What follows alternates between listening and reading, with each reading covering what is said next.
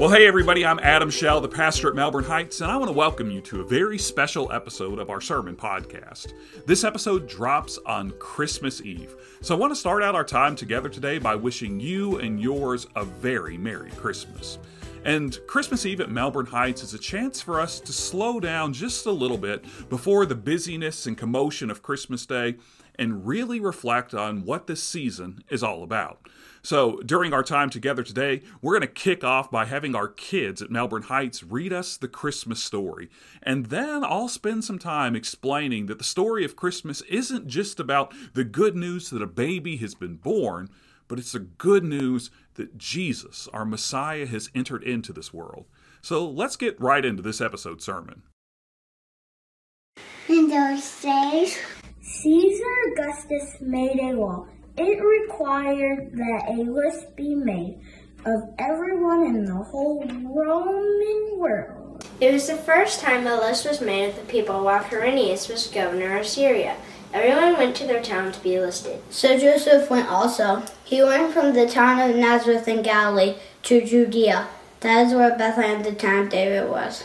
Joseph went there because he belonged to the family line of David. He went there with Mary to be listed. Mary was engaged to him. She was expecting a baby. While Joseph and Mary were there, the time came for the child to be born. She gave birth on her first baby.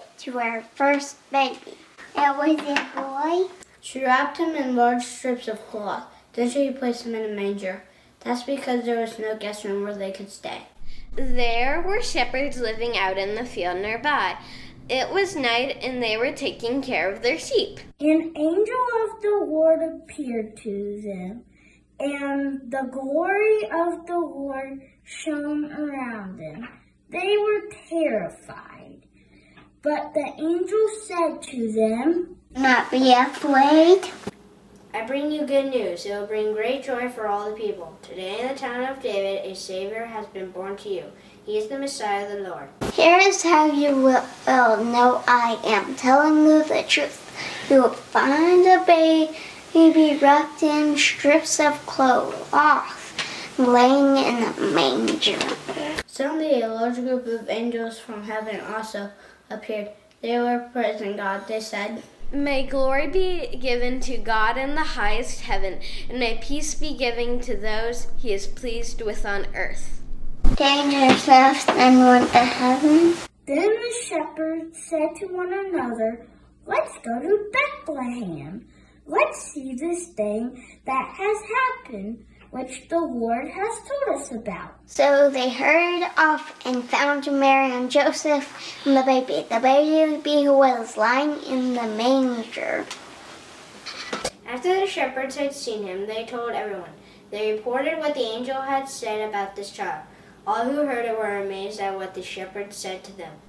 But Mary kept all these sayings like a secret treasure in her heart. She sought about them over and over. The shepherds returned. They gave glory and praise to God. Everything they had seen and heard was just as they had been told. Luke chapter 2, 1 through 20. This story that some of our children just read is the story that brought us all here tonight to worship. It's a story that unfolded more than 2,000 years ago. And it's a story that has been told every year since then. This story has been called the greatest story ever told. And this story has been called the greatest story ever told because this story tells us what Christmas is all about. Christmas is all about our Savior being born. Christmas is all about our Savior being born. And the simple truth is that I could finish this Christmas Eve service right there. After all, there is nothing that is more important for us to hear when we are only hours away from Christmas Day than the true meaning of the season. And the true meaning of the season is that Jesus Christ has come. But don't start logging off of your web browsers or shutting down your computers or turning off your smartphones just yet. I mean, I am barely a minute into this sermon, so there is clearly more to this message than the unforgettable story that some of our children just read to us this Christmas Eve. And it's a message that I think we all need to hear. But we're going to take the scenic route to get to this message. And this scenic route, it starts with another story. But this story, it doesn't involve overflowing inns where there was no room for a young couple to stay. In this story, it doesn't involve shepherds who were out watching over their flocks by night. And this story doesn't involve swaddling clothes or a manger. This story doesn't involve Christmas at all. This story actually began on an April day more than 8 years ago. It was a day that had begun like so many other days, but it was a day that had a once-in-a-lifetime kind of ending for my family. That April day was the day that Ashley and I welcomed our little girl into this world, the day that I became a father. I can still remember that day. I can still remember holding Hannah in my arms for the very first time. And I can still remember her scrunched up little face and that new baby kind of smell she had. I can still remember the tears that rolled down my cheeks as I met my little girl for the very first time. And as I sat in that room on that April day, holding her tight in my arms and close to my chest, I can still remember thinking that this is what it means to be a father. Now, more than 8 years later, I can honestly tell you that that was one of the most naive thoughts that I have ever had in my entire life. And I started to realize just how naive that thought was pretty quickly. I started to get a real sense of what it actually means to be a father just a few hours after Hannah was born, when a crying baby woke me up in the middle of the night for the very first time. And then I learned more about what it really means to be a father the very next night when I struggled to change Hannah's clothes for the first time and somehow managed to put her onesie on upside down, if you can believe that. Soon, being a father meant being able to rock my daughter to sleep, or being able to get her to take her bottle, or being able to successfully change her diaper without ruining an outfit, either hers or mine, just for the record. But that role, well, it quickly changed as well. So it wasn't long before I became Hannah's biggest encourager, cheering her to roll over for the very first time. Then there was all of that time that I spent as a role model, crawling around on the floor, hoping that Hannah would somehow learn from my example. Then I became her great protector, baby-proofing every single surface in our entire house, and vocally wondering on more than one occasion why every single piece of furniture has to have such sharp corners. Then I became a steady hand that held hers and helped her as she took her first steps. And soon enough, I felt like I was a marathon runner chasing her all over our house.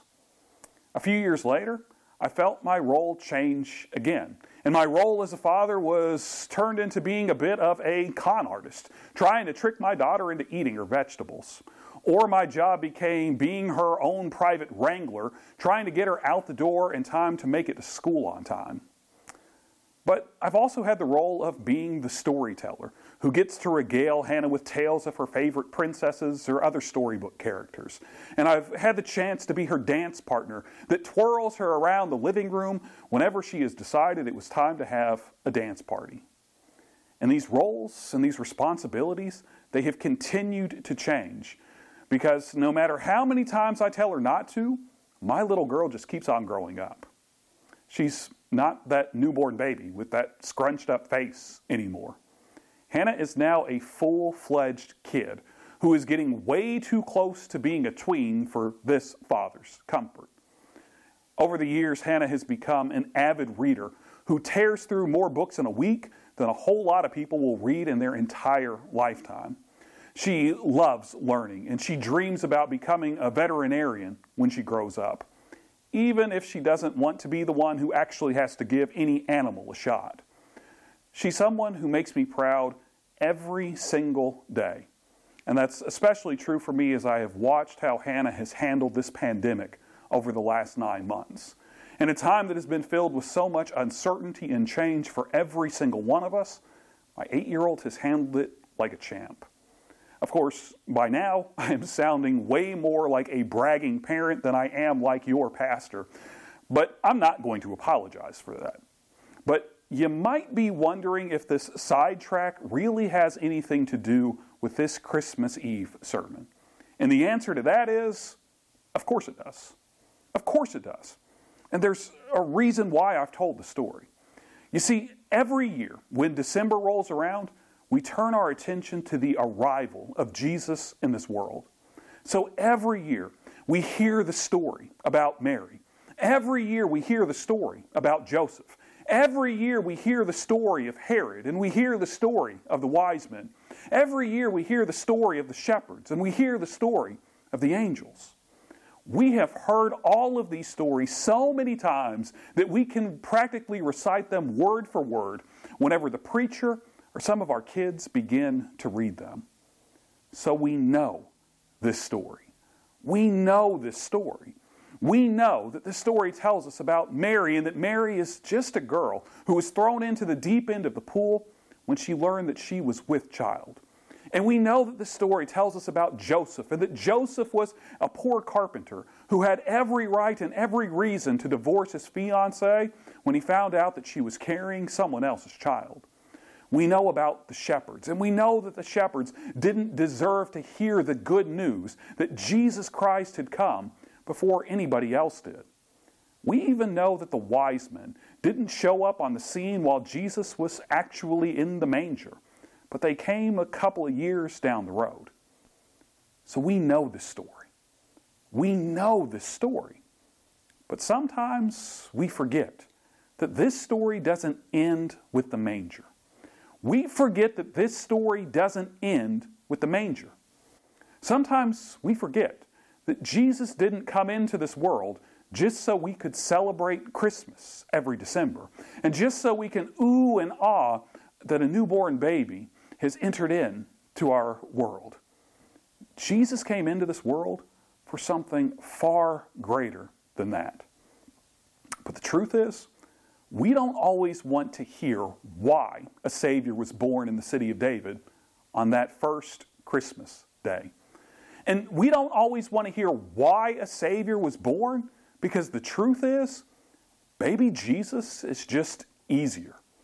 Baby Jesus is easier. Baby Jesus is easier for us to understand, because baby Jesus was like any other baby. All he needed was to be rocked or fed or changed. And baby Jesus is easier, and he's easier because, honestly, who of us has ever met a baby that we just could not stand?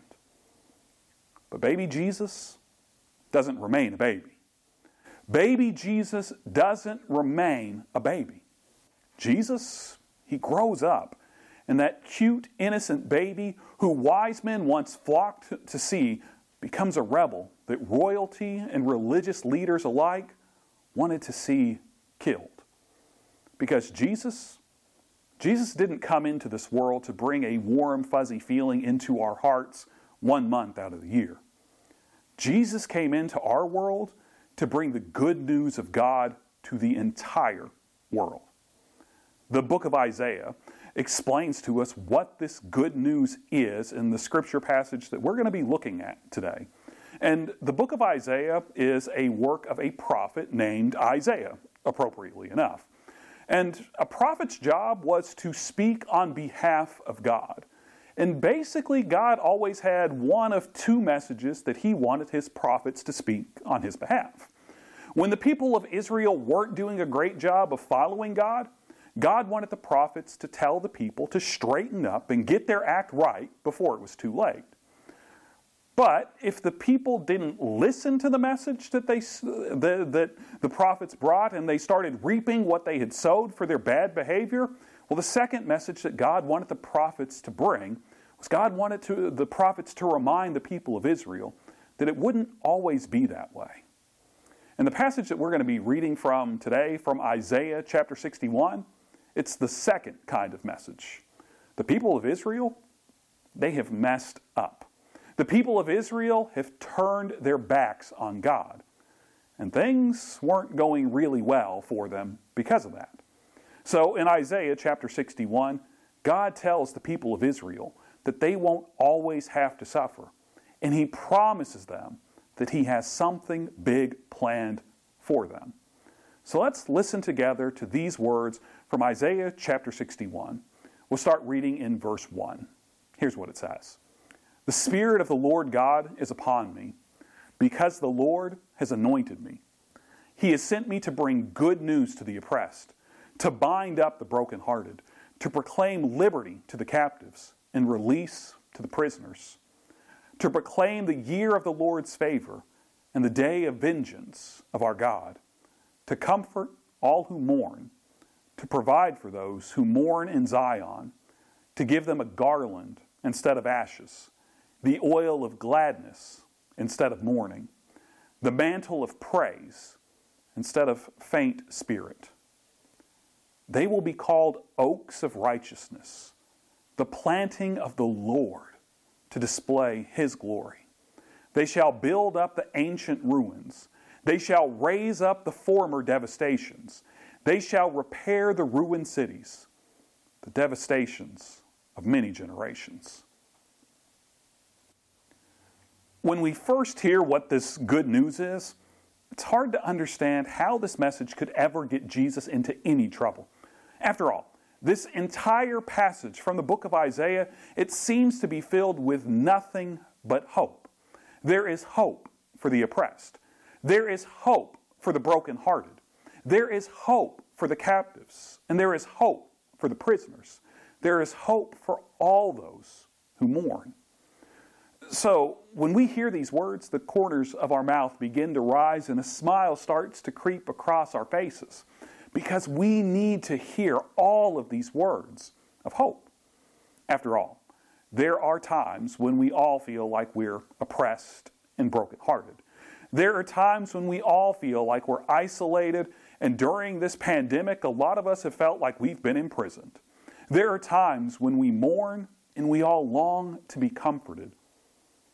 But these words take an entirely different meaning when we look beyond ourselves and honestly try to understand who these words are really meant for. I mean, just think about one of the images that's mentioned inside of this passage from Isaiah. Just think about the image of prisoners. So tell me, who are these prisoners? Well, the easiest answer to that question is to say that prisoners are people who are in prison. People who have been convicted of some sort of crime. Well, in 2020, over 55% of prisoners that are incarcerated in state prisons are serving sentences because they have committed violent crimes. And these violent crimes run the spectrum from assault to murder. But this passage of Scripture from Isaiah, it's also a passage that Jesus Himself says that He fulfills in Luke chapter 4, verse 21. And He says that God will set the prisoners free. So how does that make you feel?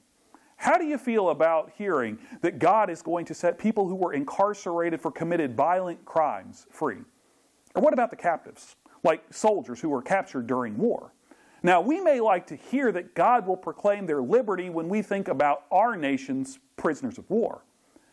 But do we feel the same way when we think about the soldiers that our armed forces have taken captive during war? You see, this is the scandal of Christmas. Jesus didn't just come into this world for you and for me. Jesus didn't just come into this world for the family that we're going to send presents to for Christmas, or the friends that we'll bake cookies for this time of year. And Jesus didn't just come into this world for the folks that we're going to invite to our Christmas banquets or Christmas parties whenever COVID-19 is finally under control. Jesus came into this world for people that we would never think to send a present to or to bake a cookie for.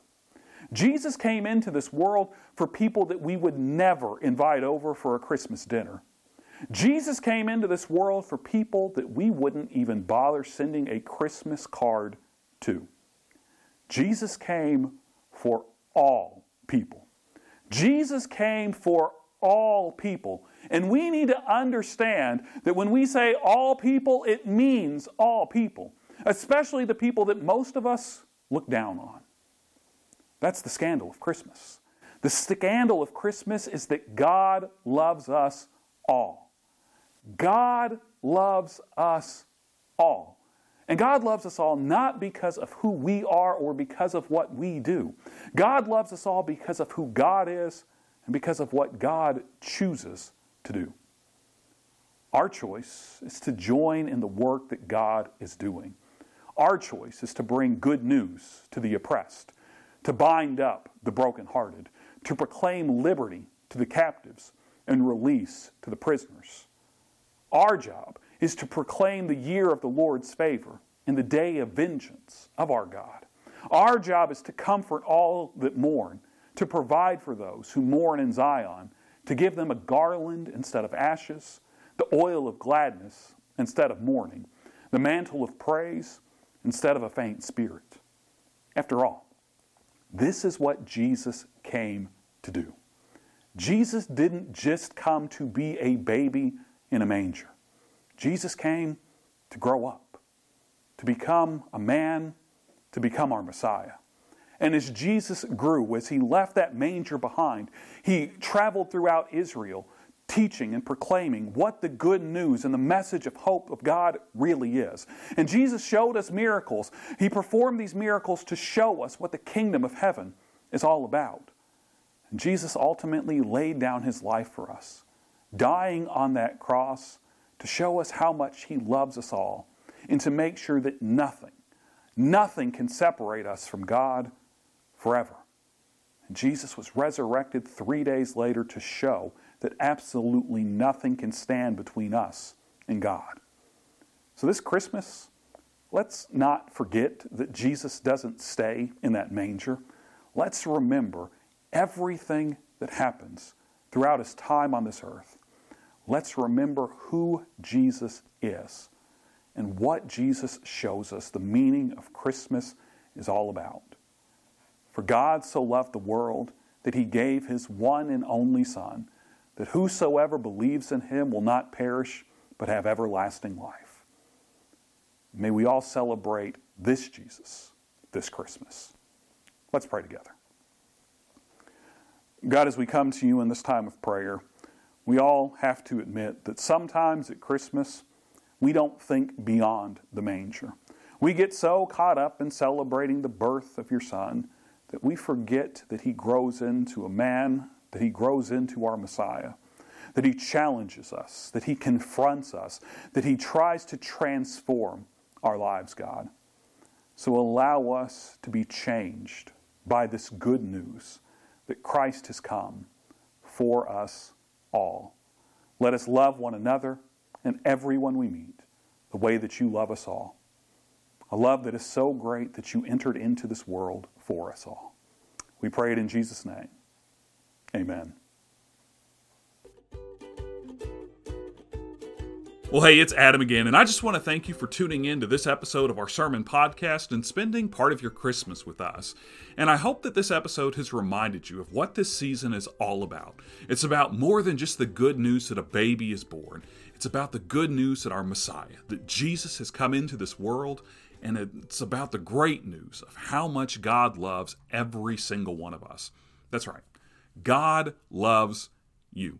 No matter who you are, no matter where you are, no matter what you've done, God completely and totally loves you. Now, we're going to wrap up now so that you can enjoy the rest of your Christmas celebrations, but I want to invite you to come back and join us on Sunday morning at 11 a.m. when the next episode of our sermon podcast drops. We'll be wrapping up the series that we've been working through over the last few weeks, where we've been talking about the fact that Christmas isn't canceled. And throughout the series, I've been trying to remind you that COVID-19, it can't cancel Christmas. But I do want to warn you that there is something that each of us can do to cancel Christmas. So we'll talk more about that in our next episode. So I hope that you'll join us then. And until then, let me wish you a Merry Christmas once again, and we'll see you soon.